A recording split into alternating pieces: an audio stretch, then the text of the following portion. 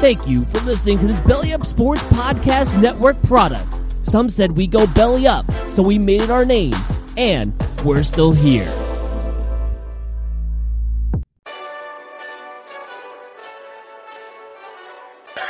last three-part, he got me hyped. I'm here to stay. Hey, this that Eastside Johnny Big Redemption like. Know what I'm talking about?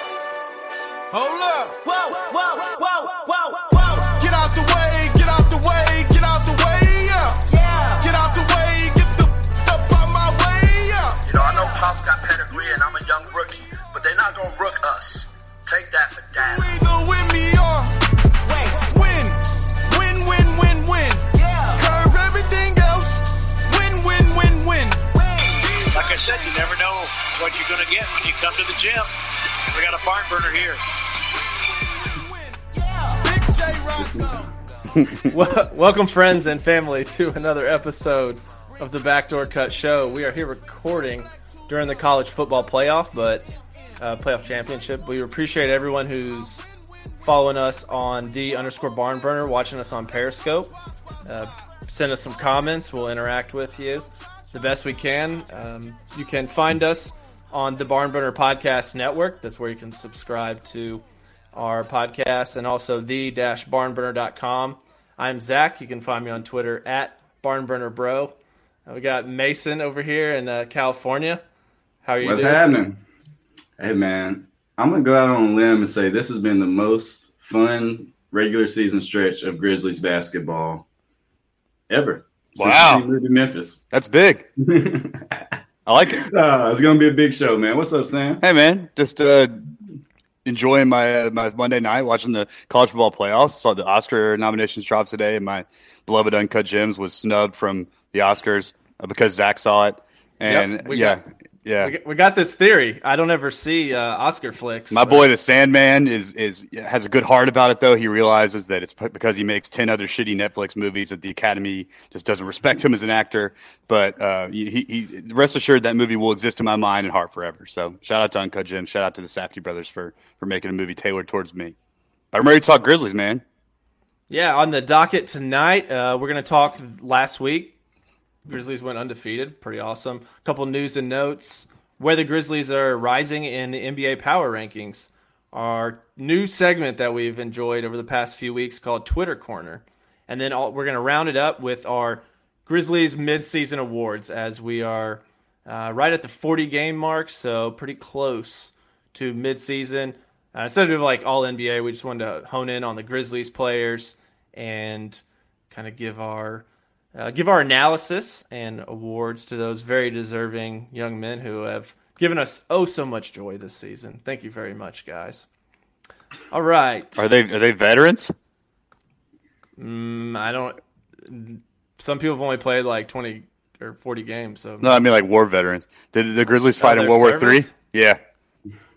Some of them could, I think. I don't actually know the draft laws or like the range, but they're all getting drafted, man. They're all right in that range. It's 18 to 26. Valanciunas is fighting for Lithuania, though. We don't know how they feel about this. We don't know if they align with Iran or whatever. We never know. Climate could be sending their ass out into the draft or come trade deadline, shipping people out. So hey, I'm down to send Iggy to the fucking front lines. I'll tell you that right now. Hey, all right. We do have a comment. We got Grizz God has chimed in and asked, did the Righteous Gemstones get nominated for Best Picture? No, unfortunately not. Yeah, good show though. Like I dig that. I don't know if they got any Emmy nominations or Golden Globes, which is the television kind of piece of the award season. But it was funny. It's classic Danny McBride. I really enjoyed that show.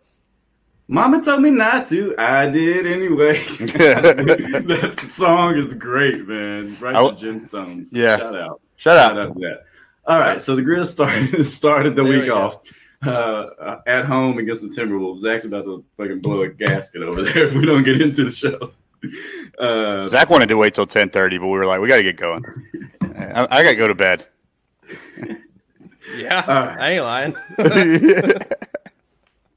So Minnesota comes to town, pretty hapless team. No Karl Anthony Towns. Andrew Wiggins has kind of fallen back to Andrew Wiggins level of play where you don't really notice that he's on the court.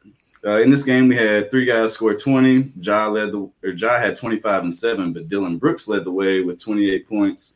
Jaren had 21 and 7 and 3 blocks. But what was impressive from Jaren in this game was he was 1 for 7 from 3 going into the fourth quarter. And then he just hits 3 threes in the fourth quarter to because we were trailing by 8 going into the fourth, came back, won the game, 119, 112. Big second half performance. And this was a game when Ja and Jaren really started running the pick and roll late. Like they would run it, and if it didn't work, they would run it again until they found something that they liked. Ja had 10 in the fourth quarter. That was the 8th time this year that he's scored 10 or more in the fourth quarter, which as a rookie is pretty insane. I feel like there's decades when we didn't have someone score 10 in the fourth quarter, whether it was Mike, Mark, or Zebo. And Ja's he's just a different breed, man. Jay Crowder had 5 steals that game in the third quarter to really get us going. We were down 14 early on, but came back to win. We shot 29% from 3, so one of our rough shooting games as of late, and we had just 22 assists as a team. But we got the dub. Jarrett Culver looks pretty good for the Timberwolves, but, our young guns shine brighter. Dylan Brooks had the shades on in the locker room afterwards after he had 28. It's become a trend in the Grizzlies locker room. And as Zach noted on Twitter, it's because the young stars are so bright that they have to wear shades in the locker room. All right, next up, we play the Spurs. Who's taking that one? Yeah, so we enter this game, and the winner of this matchup is standing to take the 8th seed in the playoffs. So big game here at home in the Grindhouse, if we still call it that, the Grizz Next Gen House or whatever. And Zach and I, we go to the game. We move up our seats like 3 rows, but it felt better. We watched big game. We pulled out all the stops. We moved 3 rows in front. And LaMarcus Aldridge and DeMar DeRozan, let me start with the Spurs. So they got their 2 elderly stars. I say elderly because I feel like they've been in the league forever and, in fact, have at least a decade. DeRozan looked like every bit the all-star that we knew him to be in the Raptors. He was getting into the lane at will, pulling this patented jumper, 17-foot elbow jumper, getting to the rim, a lot of phantom foul calls. The officiating was a little suspect. It usually is in Grizzland, but this game, DeRozan was the benefactor of a few phantom foul calls. And honestly, it looked like we couldn't stop the Spurs. They were getting everything they wanted to. Also, hilariously, LaMarcus Aldridge shoots threes now. And I saw a tweet that said, I think it was part of Lowe's 10 things I like and don't like. He said, it's as if LaMarcus Aldridge, someone finally said, hey, man, behind this line here, you get 1 extra point because he's been shooting jumpers for like the entirety of his career. But he's now shooting. He looks great, man. Like that shit went in. He was like 3 of 5 from 3 or something, pretty close to that, maybe 3 of 6. But he hit 3 initially. What you laughing at, Zach? What you got? Leave it to Hunter to throw Sam off. Yeah, man. Look, I made a bet with a guy named Hunter Williams on the Wizards versus the Grizzlies straight up. So far, I'm losing that bet. But let me tell you this. I haven't lost that bet yet. There's still half the season left to be played. It's straight up $100. And, if I lose, I'm going to be a man. I'm going to pay you up. Actually, I'm going to pay you $100 worth of UB's gift cards. So you have to eat UB's burgers and tots. You can't even eat salads because I'm going to make you eat the shitty shit. So you're welcome. Spurs. Grizzlies looked really good. After the game, Taylor Jenkins, our coach, actually said what I thought would be a kind of an intelligent soundbite in the midst of something that might sound dumb, and that was that we beat a good team. We beat a good team playing good basketball, and we had 39 assists in the game. We were moving the ball extremely well, and something I've started to notice the way we played, kind of this recent stretch, this post John Morant back injury stretch, is that we are sharing the ball at a what I call Spurs/Warriors rate. The ball is zipping side to side. No one's taking the first shot, and all these guys are playing really unselfish basketball. And you can tell that the chemistry of the team and sort of the mood around the team when you're at the game, and you can kind of check them out on the bench. When you're not watching the play, they're just having fun and they really like each other. There's a lot of chemistry on this team, and everyone's having fun watching each other succeed, which is really good. Dylan Brooks, another 20-plus point game, continuing that trend. And the Grizzlies took home a win over a veteran Spurs team, which I would hate to be a Spurs fan now, man, because their 2 old guys are they're the same record as us, and they just don't seem to have a good trajectory going forward. Anything else you guys noticed from the Spurs game that I didn't point out? I kind of talked big picture eye test. Bryn Forbes, also want to point that guy out. Michigan State, he was the classic, Spurs role player of the week, where they have another guy come in that I have to look in the program to figure out who the fuck he is, and he inevitably lights us up, and he acts like he's Steph Curry for one game. Surprisingly, it was not Patty Mills this game, so that's improvement. Thankfully. Another note was Jaren tied Mike Miller's second place record on consecutive games with the three made against the Spurs, and that was 27 straight. So a second-year guy already tied Mike Miller, who's like one of the best shooters ever. Even though the game has changed since Mike Miller played 20 years ago, still a great stat. Ja had 12 in the fourth. The Spurs closed that game in late, and I think we held a 2-point lead going into the fourth quarter. Yeah, and ended up winning by 13. So even doing that against a team that's more veteran than us and has two All-Stars, it's just impressive, man. For what we have on the court, 20, 21, 23-year-olds, like a bunch of young guys to pull away from that Spurs team who had been playing pretty well. They beat Boston. They beat a couple other good teams this week, Milwaukee, I think, and then they came in and lost to us. So just a great win all around. And with that 8th seed on the line, it had something extra to it. You could tell our guys are trying to downplay this whole playoffs talk, but you knew it meant something more to them. So it's just a fun Friday night win. It was. Especially after they came in and lit us up for the most ridiculous offensive performance ever last time they were in town.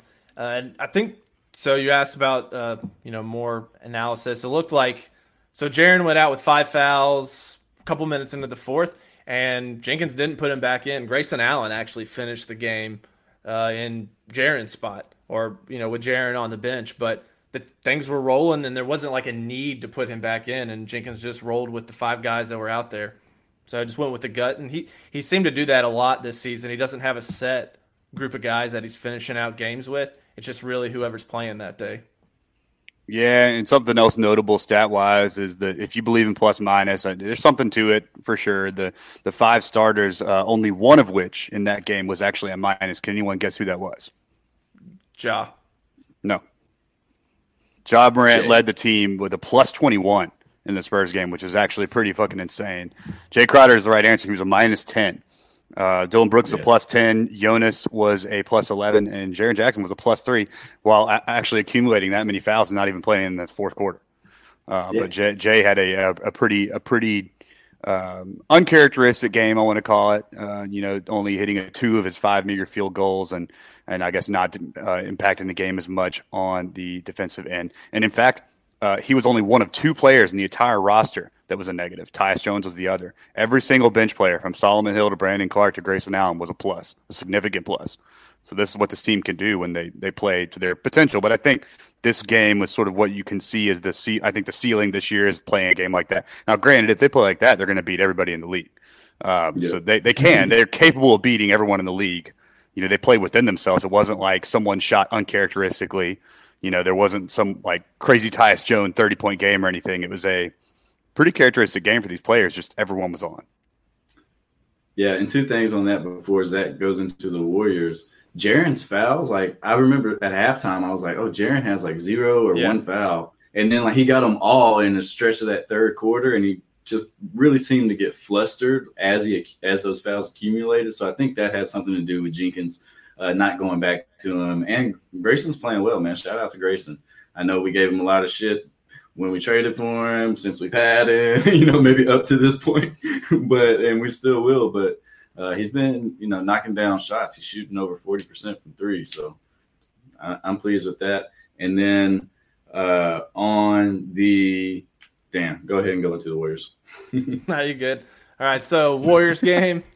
D'Angelo Russell was the tough man to stop. Dylan Brooks got a lot of time on him, but regardless, Russell led all players, almost 35 minutes, 34 points. Grizzlies were hanging in there. Golden State was hanging in there through halftime, but third quarter, complete reversal of how Memphis has played previous in the season, opened it up, outscored Golden State by 18 in the third quarter. It's too late for me. My brain stops working too much. I think one of the biggest stories, pun intended, for this game was Valanciunas was just a complete monster. He had 31 points, one short of his career high, 19 rebounds. He did mess up some of Morant's assists. Morant was trying to get to double-double. He had 11 points and 10 assists, but it took him a while to get that 10th assist because Jonas missed a couple shots on him or missed some passes, so they were joking around a little bit. But Valanciunas was 13 to 17 from the field, so hyper efficient. Hit a 3, 4 or 5 from the line. He just tore it up. Morant, like I said, another double-double. Brandon Clark, not even 20 minutes, 9 points, 11 rebounds.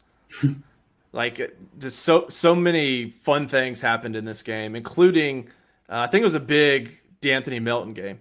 He played under 20 minutes, but he contributed in a ton of ways. 10 points, 3 rebounds, 5 assists, and 2 blocks.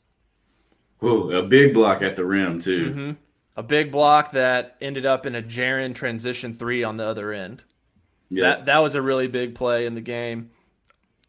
Taylor Jenkins was able to spread the minutes out a bunch. A lot of guys were able to impact. We didn't shoot particularly well from 3, only 31% on 35 attempts. But Dylan had a pretty rough night. He was 3 of 11 from the field, but other guys like Tyus Jones and, like you said, Grayson, he was 3 of 3 from deep. Kind of picked up some of that. That's slack. efficient. That is efficient, yeah. And like you mentioned, gave him some props earlier. He's also making some smart decisions. The other day, he wasn't hitting, and he stopped trying to force it. So he realized that wasn't his day. He was a little cold, so he was making the smart pass, driving and kicking a little bit more than we've seen. So I feel like maybe he's realizing that he doesn't have to do everything himself. He can rely on some of the other guys on the team because he is no way near our first option. But if he realizes what we need him to do, play tough defense, push the ball in transition and hit threes, then I think we can find a spot for some minutes for him for sure. Yeah, I mean, there's definitely more to his game than I thought he had. And people try to tell us that, that he was more than a shooter. He could do more. He plays really well in transition. He knows where to be on the court. And his defense, although he's, not the biggest player, his defense isn't bad. But just the bench in this game, like you said, everyone contributed. Tyus, Melton, and Grayson all scored more than 10. You mentioned Brandon Clark having 9 and 11 and barely even playing. And then Tyus and Kyle both had 4 steals. So that production off your bench right there, teams would kill to have that type of production. And it really came in a game when we needed the bench to lift us up. Mm-hmm. The starters not that the bench has been bad, but the starters, they just had that big game versus Spurs. They're riding a lot of momentum. Winning 5 games in a row is not easy, no matter who you play. Yeah, not at all. And for us to reach this point this year, I did not think that this team would be able to string together 5 complete games, much less 18, how we've led 16 of the last 18 games or something like that. And in a lot of those, we've had a double-digit lead. So just this team has been super impressive, man. In this game, Jaren passed Mike Miller's record passed Mike Miller for second all time in the Grizzlies record books for consecutive games with the 3 made. Tyreke Evans randomly hit 31 in a row. 3 in 31 games that year he was here with us. And it doesn't feel like that happened. Yeah, we couldn't get a second round pick for him. Didn't even trade him. Didn't even trade him. We sent him to Iguodala Island or something. Yeah, so maybe that's a good transition into how people have been talking about this upcoming trade deadline on Twitter. So that brings us to Twitter corner, I think, Zach. All right. There have been some Grizzlies personalities on Twitter. We won't mention any names, but they've been going at it for about 4 or 5 days now in regards to if the Grizzlies should make the playoffs, if that is beneficial for this team at this stage, if the Grizzlies are going to be buyers at the deadline or sellers, and just everyone giving these different definitions of buyers and sellers going into the deadline. It's like semantic city. Yeah. Well, buying a young player counts, but I think of buyers as win now. And it's all in the eye of the beholder. I don't think anyone's right or anyone's wrong in this discussion. But Zach, how are you feeling as the Grizzlies now sit in the 8th seed? We're less than a month away, about 3 weeks away from the trade deadline, actually. So you would expect to see some moves start to happening. The Grizzlies do have guys like Jay Crowder, Solomon Hill on veteran deals. Of course, Andre Iguodala, who we're holding hostage if you let most of the league tell it.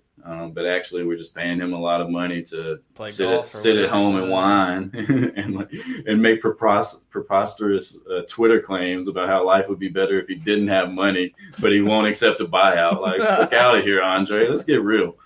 And then we also have guys like Kyle Anderson, who maybe aren't playing as much as even a lot of Grizzlies fans would like. But he wasn't brought in by the current front office or the current coaching staff. So a lot of times around the league, you see guys like that moved. And you might think his style doesn't fit. I think his passing ability makes him fit with any team. But anyways, yeah, his passing and defensive ability, you can find a spot for him, I think.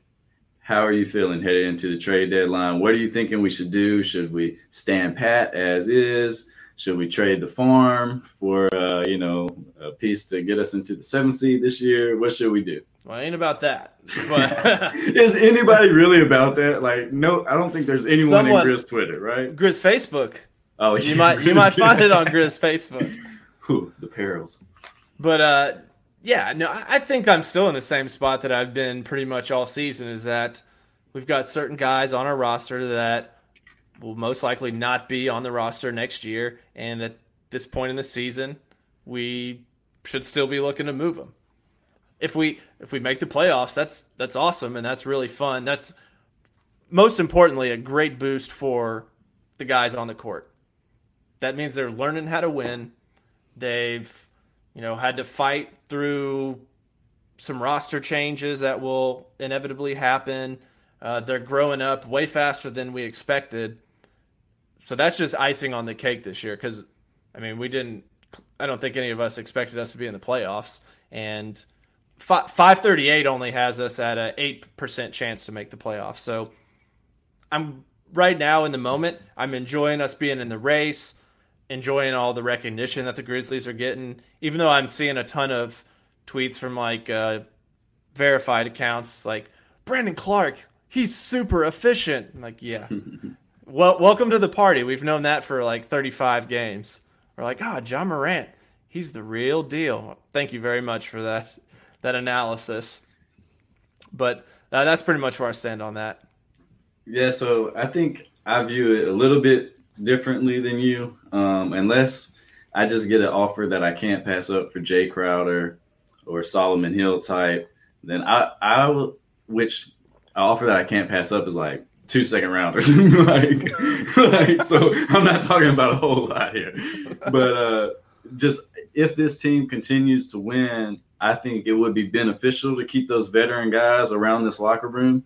But also understand that if we accumulate assets, that is how we are going to get the third star to go next to Ja and Jaren is by trading for it. More than likely, we're not going to sign them outright in free agent, sign and trade maybe. And we're not going to have another swing, at least at a high lottery pick, the way things are going right now. So we do need to accumulate those assets and make the trade and make ourselves available to make a trade. But man, just this experience the guys are having right now, fighting for a playoff spot now, which I don't think anyone expected them to be doing, even at this point in the season. We played 40 games now, almost halfway through the year. Just the experience that they're going to get going down the stretch. Now they're on a winning streak. How do we maintain this winning streak? How do we continue to work hard? I think having guys like Jay Crowder and Solo and even JV around is just huge. And a shout out to the front office for bringing back Valanciunas. That was a big point of contention last year in the summer. And he's not great. He's not an elite center, but I think this year he's been probably a top 10 center, and him expanding out to 3-point range. And he's just like a guy you can throw the ball to and go get buckets. So hopefully, he's not our starting center for the duration of his contract, but Jonas in the 6-man role is still going to be beneficial to this team. But we got Sam back now. We had some technical difficulties. So Sam, I want to ask you, we were talking about the Twitter back and forth that's been going on Grizzlies Twitter about is the team going to be buyers or sellers at the deadline? Should they make the playoffs? Or should they sell the farm to get the 7th seed? Where do you kind of stand on what the front office should do heading into the trade deadline?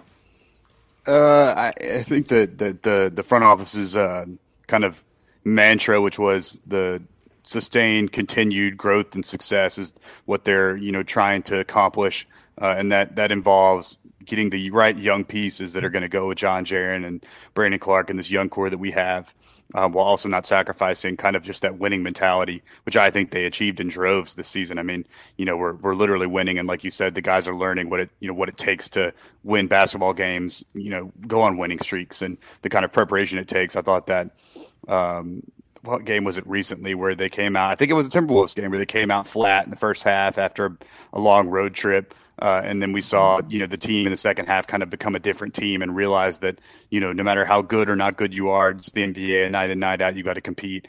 And I think that seeing them come out that second half that was almost the most important game to me, was to see that even when they come out flat in the first half, they still have the juice to win a game. That's all because of these vets, and that's all because of this playoff push that we have. So it's really important that John Jaren don't become losers like, I don't know, like maybe some people think the Suns are, like that they have the talent. They have obviously a wealth of talent over there, but they just never seem to be able to string together consistent wins because maybe they just don't care as much, because they're used to losing. So with that being said, I mean, you listen to the offers and you make good trades for assets because that's what's most important, but you're certainly not trying to purposely unload them for nothing. For no reason, like when I say them, I mean, kind of the vets, the Jays and the Solos, or Solos. But no, I'm not opposed to trading them, and certainly any picks and any kind of young, like DeAnthony Melton types, young guys that just aren't seeing any run on their team, that our front office has proven to be able to identify. I think that's what we're looking for. Like you said, we need assets to get that third guy to make an enticing trade to someone else. And I don't think it's impossible to keep doing that with these vets that have proven themselves very valuable to like a Lakers or a Clippers or whoever else needs the extra push as their season doesn't go as well as they'd hoped. Yeah, definitely in a good spot come trade deadline time, and I think just the overall confidence in the front office is higher than it's probably ever been. Higher than I remember, anyway. I mean, I don't remember the pre-Chris Wall, kind of the before 2010. I don't know much about the front office from that era. Yeah. Yeah. Zach, what we got next on Twitter Corner? So today, at the Hoop Central, they provide a ton of basketball news analysis. Put out a tweet. We kind of referenced this a second ago. The tweet says, quote, "The Memphis Grizzlies have quietly put together an impressive young core featuring Ja Morant, Jaren Jackson, Dylan Brooks, Brandon Clark, and DeAnthony Melton, currently sitting at the 8th seed in the Western Conference." So, initial thoughts of seeing that is, what's the difference in quietly putting this core together and loudly putting this core together? That is a very operative adjective there, isn't it? Yeah. It's very important. I guess it's an adverb because it's describing put. But look, it's only quiet if you were listening, and they weren't. At no point has anyone that's followed basketball, apparently. I mean, not no one, but these sort of general like Hoop City pundits, these Twitter accounts that get started. Not like it's like ESPN, Barn Burner, then all these like down here, right. And it's like you can't just because you didn't realize it or didn't pay attention doesn't make it like we're quietly sneaking around behind the scenes and scheming like Russian Soviet spies to put together this draft. In fact, the majority, everyone except for DeAnthony Melton of the players he references were acquired in the draft with picks, that we either owned outright or traded up to get. So including Ja Morant and Jaren Jackson, who were two top 5 lottery picks. Yeah, which are sorry we picked like properly in the top 5. Yeah, it's a very interesting way to describe that. And this isn't the only. This is just kind of a comical kind of dunce of the day tweet that we roasted on today. But like, I mean, I've seen this a lot. Like people talking about how quiet the Grizz have been accumulating this talent and how they've just sneakily done all these things and this and that. And I mean, I don't understand how you could even like what that even means. I mean, we're building the team just like any other team does. I guess we're not making splash free agent trades or signings, which may be the loud way to build a winning team. But I just think it's kind of funny. And however we can get shine, awesome. Like, I mean, I love to see love for the Grizzlies. That's great. But it's funny to see the way that people sort of tiptoe their way around arguing like they actually ever paid attention. It's like the roster, like we didn't know who was going to be on the roster, and then like there was a tarp over them, and then like they're uncovered, and they're like, look who we got. Yeah, it's exactly, yeah. Even like DeAnthony Melton, he was in the trade with the number 4 pick, like so it wasn't just not talked about, you know. Like Josh Jackson was definitely talked about when he was traded, and then you know I'll give him Dylan Brooks. He's a late second rounder, but 4-year SEC or 4-year college player. People knew he was going to be good. Yeah, and Brandon Clark was everyone.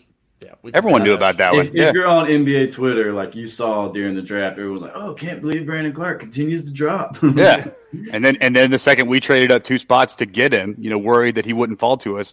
All of this, the pundits were like, "Oh, what a smart trade by the Grizzlies! Like to manipulate those assets and get the guy they really wanted once they saw him slip far enough to get him." And it's like, I mean, we've all been here, you know, and I understand we're hyper aware of it, but like. At some point, it gets kind of comical. It's like, how can you even hold yourself out? Like you at all pay attention to anything if you just now realize that we've been doing this for 3 years now. Right. Yeah. But anyway, that's just my business. That's Kermit sipping tea. I didn't make my tea. And you know what's great about Brandon Clark? Do y'all remember the last player who like fell to us or we like moved up to get? And everyone was like, "Oh, that's a great pick." Jordan Adams? Nah. It's not good, recent. I bet. Deontay Davis is who comes to my mind. Yeah. Oh, what a steal. Man. Playing in South Haven tonight. Is he really? Isn't that right, Zach? Yep, him and old Andy Harrison are teaming up on the G League. And shout out Deontay. Still got a room in Vince's house, I'm sure. I used to stand hard for Andrew Harrison, too. I still think he can play. Is that your island? Andy Harrison, yeah, man, that's you did. That ain't no island.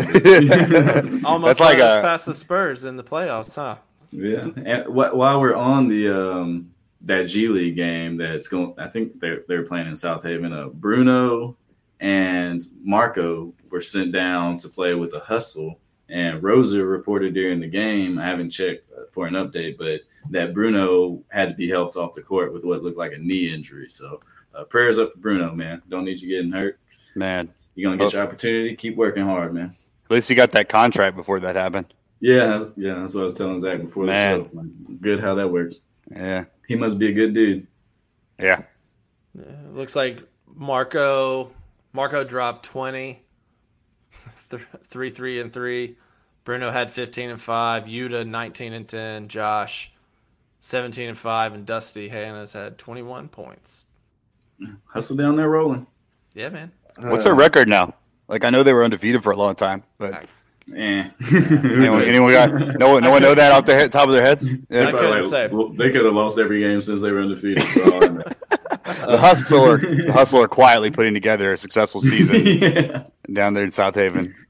I got one more thing for Twitter Corner. I don't know if y'all do, but Sam, our very own, he had a tweet early in the week comparing the current Grizzlies to the Thunder from 2008-2009, which was Russell Westbrook and Kevin Durant. And Sam, just you don't have to dive back into the numbers, but what kind of stood out to you when you compared those two teams? So, I mean, obviously very, very, very positive returns. You know, we're talking kind of similar teams built through the draft, you know, like a pick in Kevin Durant and our equivalent would be Jaren Jackson, and then a guard pick the next year, which is Russell Westbrook versus John Moran. So the comparison was this year Grizzlies team, year 2 Jaren, rookie year Ja versus year 2 KD, rookie year Russ. And that Thunder team only won like 26 games. But, you can start to see the building blocks of what they were going to become with, their offensive numbers were pretty good. They were, weren't like the very bottom of the league, and defense still had some to be worked on. But all of our numbers, except for some of our defensive numbers, were better and more efficient. Our offense is quicker. It's faster paced. And obviously the game's changed significantly since then. But we are on pace to win 10 more games. And it's important to note, too, that next year that the Thunder existed in year 3 KD, year 2 Russ. They added, of course, James Harden, so they added another MVP. So caveat that we won't do that this year. The Grizzlies will not have, likely, unless something catastrophic happens, a lottery pick to get a kind of James Harden comparison. Not that there is one, but they went on to win 50 games the next year. So we saw a huge jump in that team, once the players matured. And Scotty Brooks was coaching that team, so it had to have been the players. It sure as hell wasn't the coach. And Ibaka was also a crucial part. The point being that we have a lot to look forward to with this team. That they're, I think, very comparable to that in terms of the way the team's built and kind of the way the guys play. I mean, Russ isn't an exact comparison. Harrington's now kind of shifted to the Chris Paul comp for Ja, and with maybe a little bit of Russ's athleticism, or John Wall's athleticism and quickness. But it's very, very nice to see that. And I mean, none of us could have expected this season the way that it transpired so far.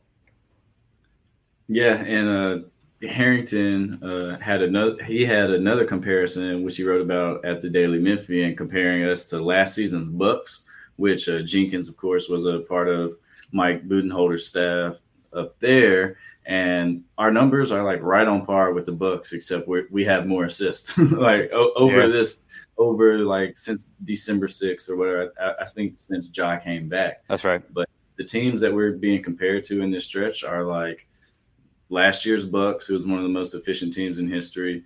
The Golden Era Warriors, like 73 win team. Yeah.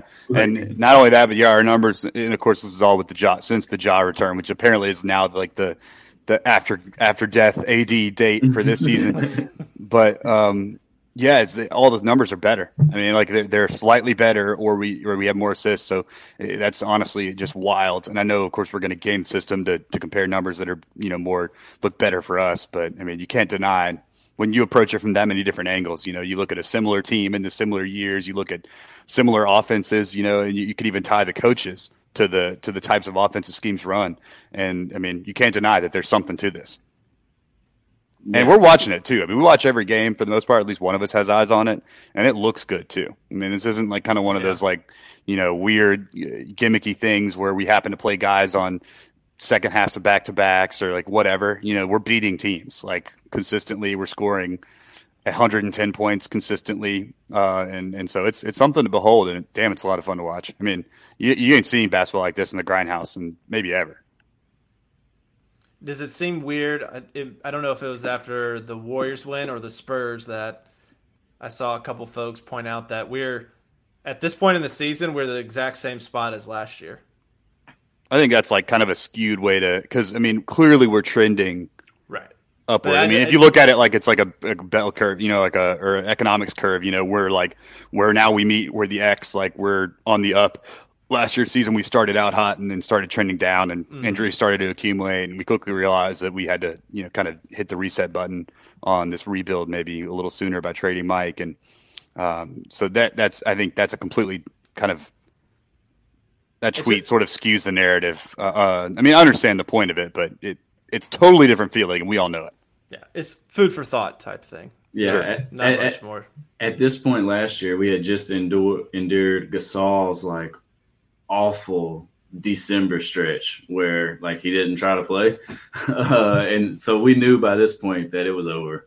You could just feel it, and I think they had already made the announcement that they were opening up shop for Mike and Mark. And this year it's just like, the possibilities. Dude, how like crazy. Dr. Street's book. Yeah, it is. The places you'll go with John Jaron in tow. Yeah, but there you go. Yeah, Brother appreciate Suits. That. Hey, Sigep, shout out Naismith too. Two relevant guys to this podcast. So last year, a year ago, we had Mike and Mark on this team, man. And can you remember that? That's fucking crazy that happened. And that was a year ago. And then they announced that we were going to trade him, and we were like, "What? That's weird." To announce them and then keep them around like ex-girlfriends, know? And that feels like so long ago. I mean, when you said that, it felt like we traded Mark 2 or 3 seasons ago, which is maybe a testament to how long this past year was. But I don't. It feels like Zebo punched Steven Adams a decade ago, and I learned today listening to Chris Vernon that Steven Adams is only 26. What? No, he's 40. I could have sworn he's at least 32. Anthony Sane would say he's definitely 60. Yeah, he's let me see them birth certificates from New Zealand or wherever the fuck he's from. But they're all those European guys always gaming the age system. I mean, Precious Achua on the Tigers is 20, almost 21. So yeah, he looks like it too. He should be doing what he's doing. Shout out, Precious. Future lottery pick. Yeah. Anything else in Twitter corner? Anything that caught you guys' eyes, or do we need to dive into the weekly NBA rankings, Zach?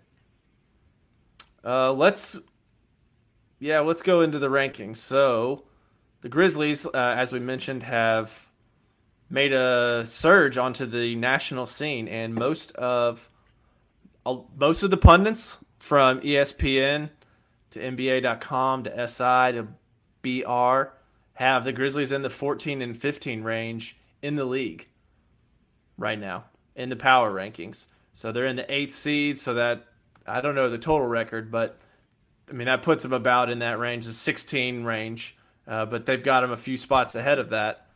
And just another testament to the surge that this team is making and the kind of recognition that they're getting from the rest of the league, from the media, kind of checking back in on Memphis after they've been probably zoned out for a couple years, but realizing that there's a lot of fun stuff happening here. Yeah, so, I mean, it's just fun to read NBA power rankings again, to have a reason to. You have to scroll, they start at 30. You get to scroll a little bit. Yeah, well, not right there. You had to click on page 2. Very enjoyable. All right, that was a quick note. So now let's move into our Grizzlies mid-season awards. We'll start at the top. MVP, Sam, who do you have for MVP this year for the Grizzlies so far? I have Jaren Jackson Jr. I think that he has initially after a rough start, kind of a rocky beginning with foul-plagued plays and kind of not willing to find his place in this Jenkins 5-out offense, has become maybe the greatest shooter in Grizzlies history at age 20 and standing at 6'11". And I mean, to watch him shoot the ball like he has been doing is both exciting for a on the court perspective, because it's fun to watch. I mean, it's fun to watch them let that shit fly, but also from he's only for 20 fucking years old perspective too. And I mean, if you look at it, the way I look at our team right now is that our 2 best players are 20 years old. That means that for the next 9 years, we should get better every year, because the NBA prime is 28, 29. So that's a little nugget right there. Yeah. Yeah. That'll give you a chub. Yeah. So that's how I wake up every morning. I'm brushing my teeth thinking about that. So yeah, I mean, which is an extremely exciting prospect. Of course, assuming that we keep the guys and keep them happy and all that. But let's assume that we can do that, and we should be getting better every year. And Jaren has shown even within a season he can kind of fix his mistakes and grow. So I respect that, and I think he has kind of been one of the linchpins of this team. Obviously, probably our second leading scorer, but still a guy that I think apparently doesn't really affect whether we win or not, because him and Ja are so consistently good. But again, the reason that a third guy affects our winning so much is because he consistently has 17, 18, 19 and is very efficient and is now rebounding the ball better and isn't getting called as many fouls for whatever reason. I mean, he's doing the same shit, but for some reason they were just someone phoned it in and said, "Hey, quit calling fouls. He's good enough now," or whatever happens. But he's playing well now. Mason, who you got for your MVP? I'm gonna go Ja Morant. The team is 17-17 when he plays, so sitting at a 500 record. He's had 7 games with 10 or more assists. No other rookie has 1. That is crazy. What? Wow. He's sniffing for that triple double. I think it's gonna come. I think he's gonna get it real soon. He almost had it against the Warriors. He was 3 rebounds shy, but I think we're gonna see Ja hit that triple double soon. And then he's also had 9 games, I believe, where he scored 10 or more in the fourth quarter. Just one of the best fourth quarter scorers in the league. To watch the way he can control a game, even without scoring, like the game he had 14 assists, it looked like he just wanted to go out there and pass for everyone, and that's exactly what he did. And it was just like awesome to watch. He was just dominant. Like the Chris Paul comparison is actually pretty good because he kind of controls the game, makes sure others are getting theirs. And when he hits you for an open shot, it's right where you want to catch it. Whether it's Jaren Jackson, Dylan, anyone, like Ja is hitting you, whether he throws it with the right hand, left hand, off the bounce, behind his back. His passing has just been amazing. So I'll go Ja Morant. Sam, who is having more technical difficulties, great pick with Jaren Jackson. But I'm guessing, Zach, your vote is going to push it over the top here for the Barn Burners Grizzlies MVP of the midseason. You would be correct, and it's not because you're the only one left on the live stream, but I'm going to go with Ja Morant. Appreciate you. I think he's the biggest roster piece from last year and this year, averaging 17 points a game, 6.9 assists, which puts him at tied for 6th in the West among guards, and the list goes Rubio, Doncic, Lillard, Harden, Westbrook, Morant. So pretty elite company. You described his passing beautifully. I think that's one of the biggest things that he's brought to this team, and he's shooting efficiently 48%. You covered most of it, but I think Ja is the biggest difference from last year's team and this year's team, and has been the most important guy. He's not scoring 30 on a nightly basis, but he is certainly commanding enough of the defense to create for the rest of his guys and allow for other guys like Grayson, like DB, to get those shots that they probably hadn't had before, like those open shots, giving them a lot better opportunity to succeed. So we'll move from – congratulations, Ja, by the way. Yeah. That's a big deal.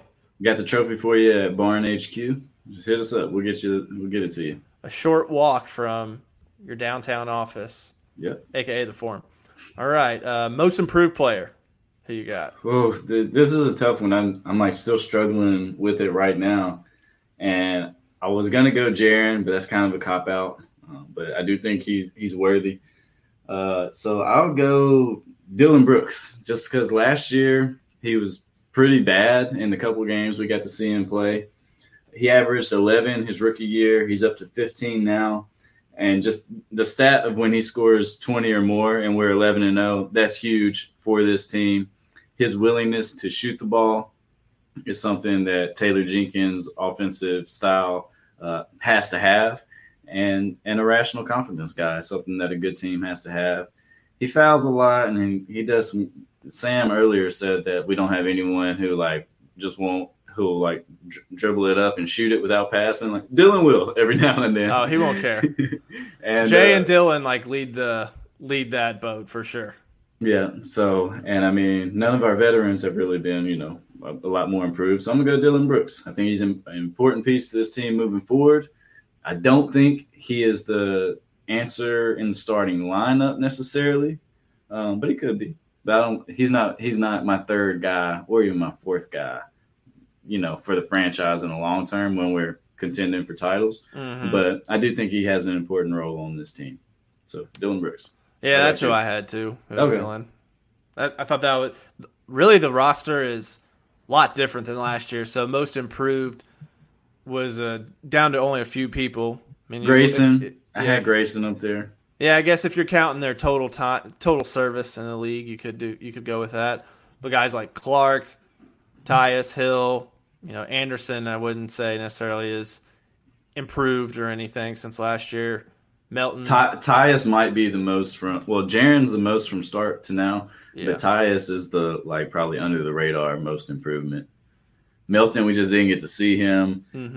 His numbers are like almost identical to Phoenix, except Phoenix was getting beat by 3 points every time he was on the court, and we're winning by we're dusting folks when he's on the court. And then Grayson, what caught my eye was he went from 32% from deep to 40% from deep. So that changes how you view a shooter, obviously. Yeah, he improved in the area that he most needed to improve in to increase his value and contribution. Yeah, so it was awesome. Exactly. What we got next? Sixth man of the year. Brandon Clark. I mean, I got to go Brandon Clark. I don't have his numbers in front of me, but just his overall impact on the game, the fact that he can come in and have a quiet night and score 9 points and grab 11 rebounds like he did against the Warriors, just speaks volumes to where he already is as a player. We've talked about him, for several weeks, and everyone who is a Grizzlies fan already knows what he brings to the table, but he can change the game with a big dunk or a big block. But he doesn't have to have those to be effective. Like, he's still going to contribute, whether it's hitting the glass, staying vertical. I love his verticality. When someone's driving to the rim and he's contesting a shot, like, I think Jaren is kind of learning from him, because Jaren's verticality has seemed to get better. And when I say verticality, I mean when you've got like your arms straight up. So your arms are literally like 9 feet high, but they're just straight up. You're not swiping down. And then you have the vertical that Brandon has. Yeah, man. Love me some BC. Who you got? I have D'Anthony Melton. Ooh, okay. For sixth man. So he's got an 18 PER, so super solid there. He has the best defensive rating on the team at 107. He's not have as many minutes as a lot of the guys. He's got about half as many minutes as a lot of the starters, but if you extrapolate to his per 36, he literally falls in sixth in scoring. Where does he fall in rebounds? Fifth in rebounds. Just kind of a do-it-all Swiss Army knife. We've talked about him a couple times, but certainly he impacts the game when he's in there. And, there's conversations about him being a starter potentially, among the media and pundits. So that's why I slotted him in there. Man, plays so much bigger than 6'2", too. Yeah, he's got those long arms. Yeah. He got Bruno arms, but on a much shorter body.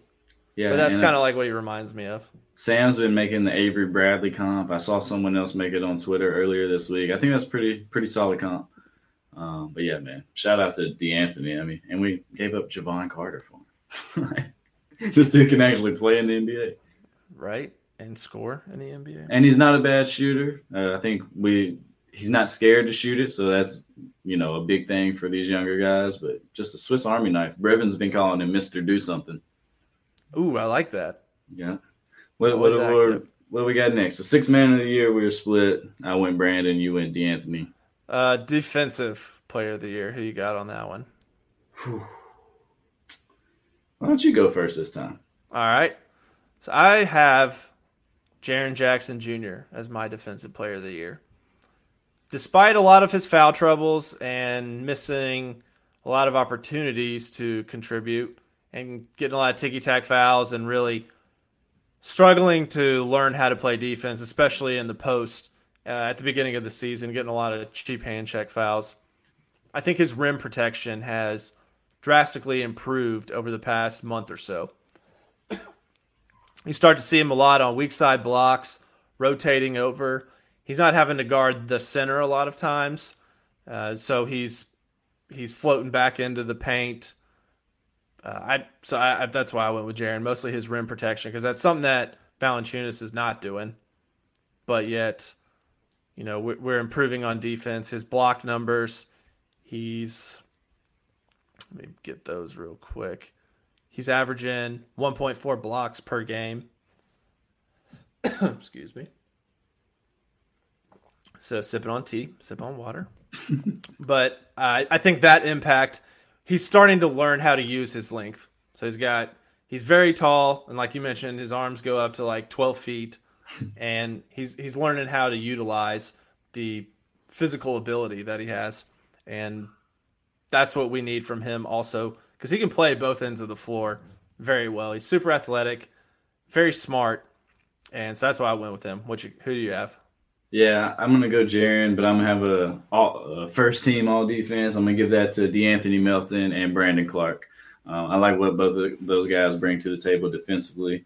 You mentioned Melton's defensive rating, and he's got like a steal percentage of 38%, like getting all kinds of steals. Even when he's not looking, there was like the Spidey sense steal that Fast Break Breakfast tweeted during the Warriors game when like he just stuck his arm out and someone passed the ball into it.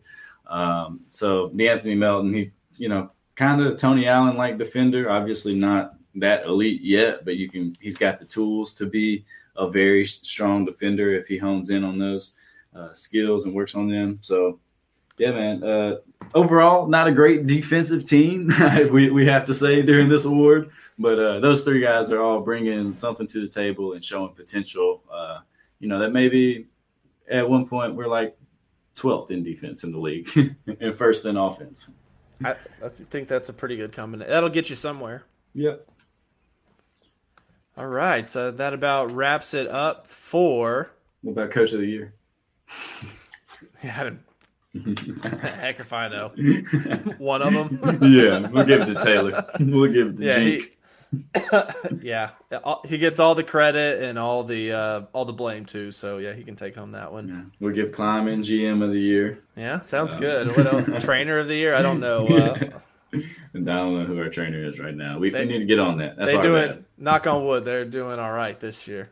I did see before you close this out, we had 3 people listed on the injury report for tomorrow's game. I think it was Kyle, Brandon, and there was one other person on there. It was like sore feet, sore thumbs, but we had gotten so used to the injury sheet being clean. Like everyone on Twitter was making jokes about it, and we knew it wouldn't last as part of the NBA season. But hopefully those guys can go tomorrow or today, probably when you're listening to this, against the Rockets, who will be without Russell Westbrook. So no Ja Morant, Russell Westbrook matchup once again. I think Friday we play Cleveland. The only 2 games of the week. Slow game for Memphis basketball. We only got them, and then I think we got 1 game from the Tigers this week. So we might have to do some. I might have to write or something. I don't have the excuse of watching games. Now we'll get you guys a Tigers podcast later this week as well. Again, you can subscribe to the Barn Burner Podcast Network on Apple Podcasts, Spotify, wherever you get your shows. This is the Backdoor Cut. I'm Zach. This is Mason, and we'll see you later. You're both. I'm Zach. This is Mason with me. Get out of here. Bye. Like me with a squad like this, with a team so strong and the flow so cold, ain't nothing but some bad in my clique. What's up, Eastside? What's up, Eastside? We in it, bitch. They think they seeing me, but they ain't seen. Girls on the pole, yelling make me rich. Girls on my shows wanna take my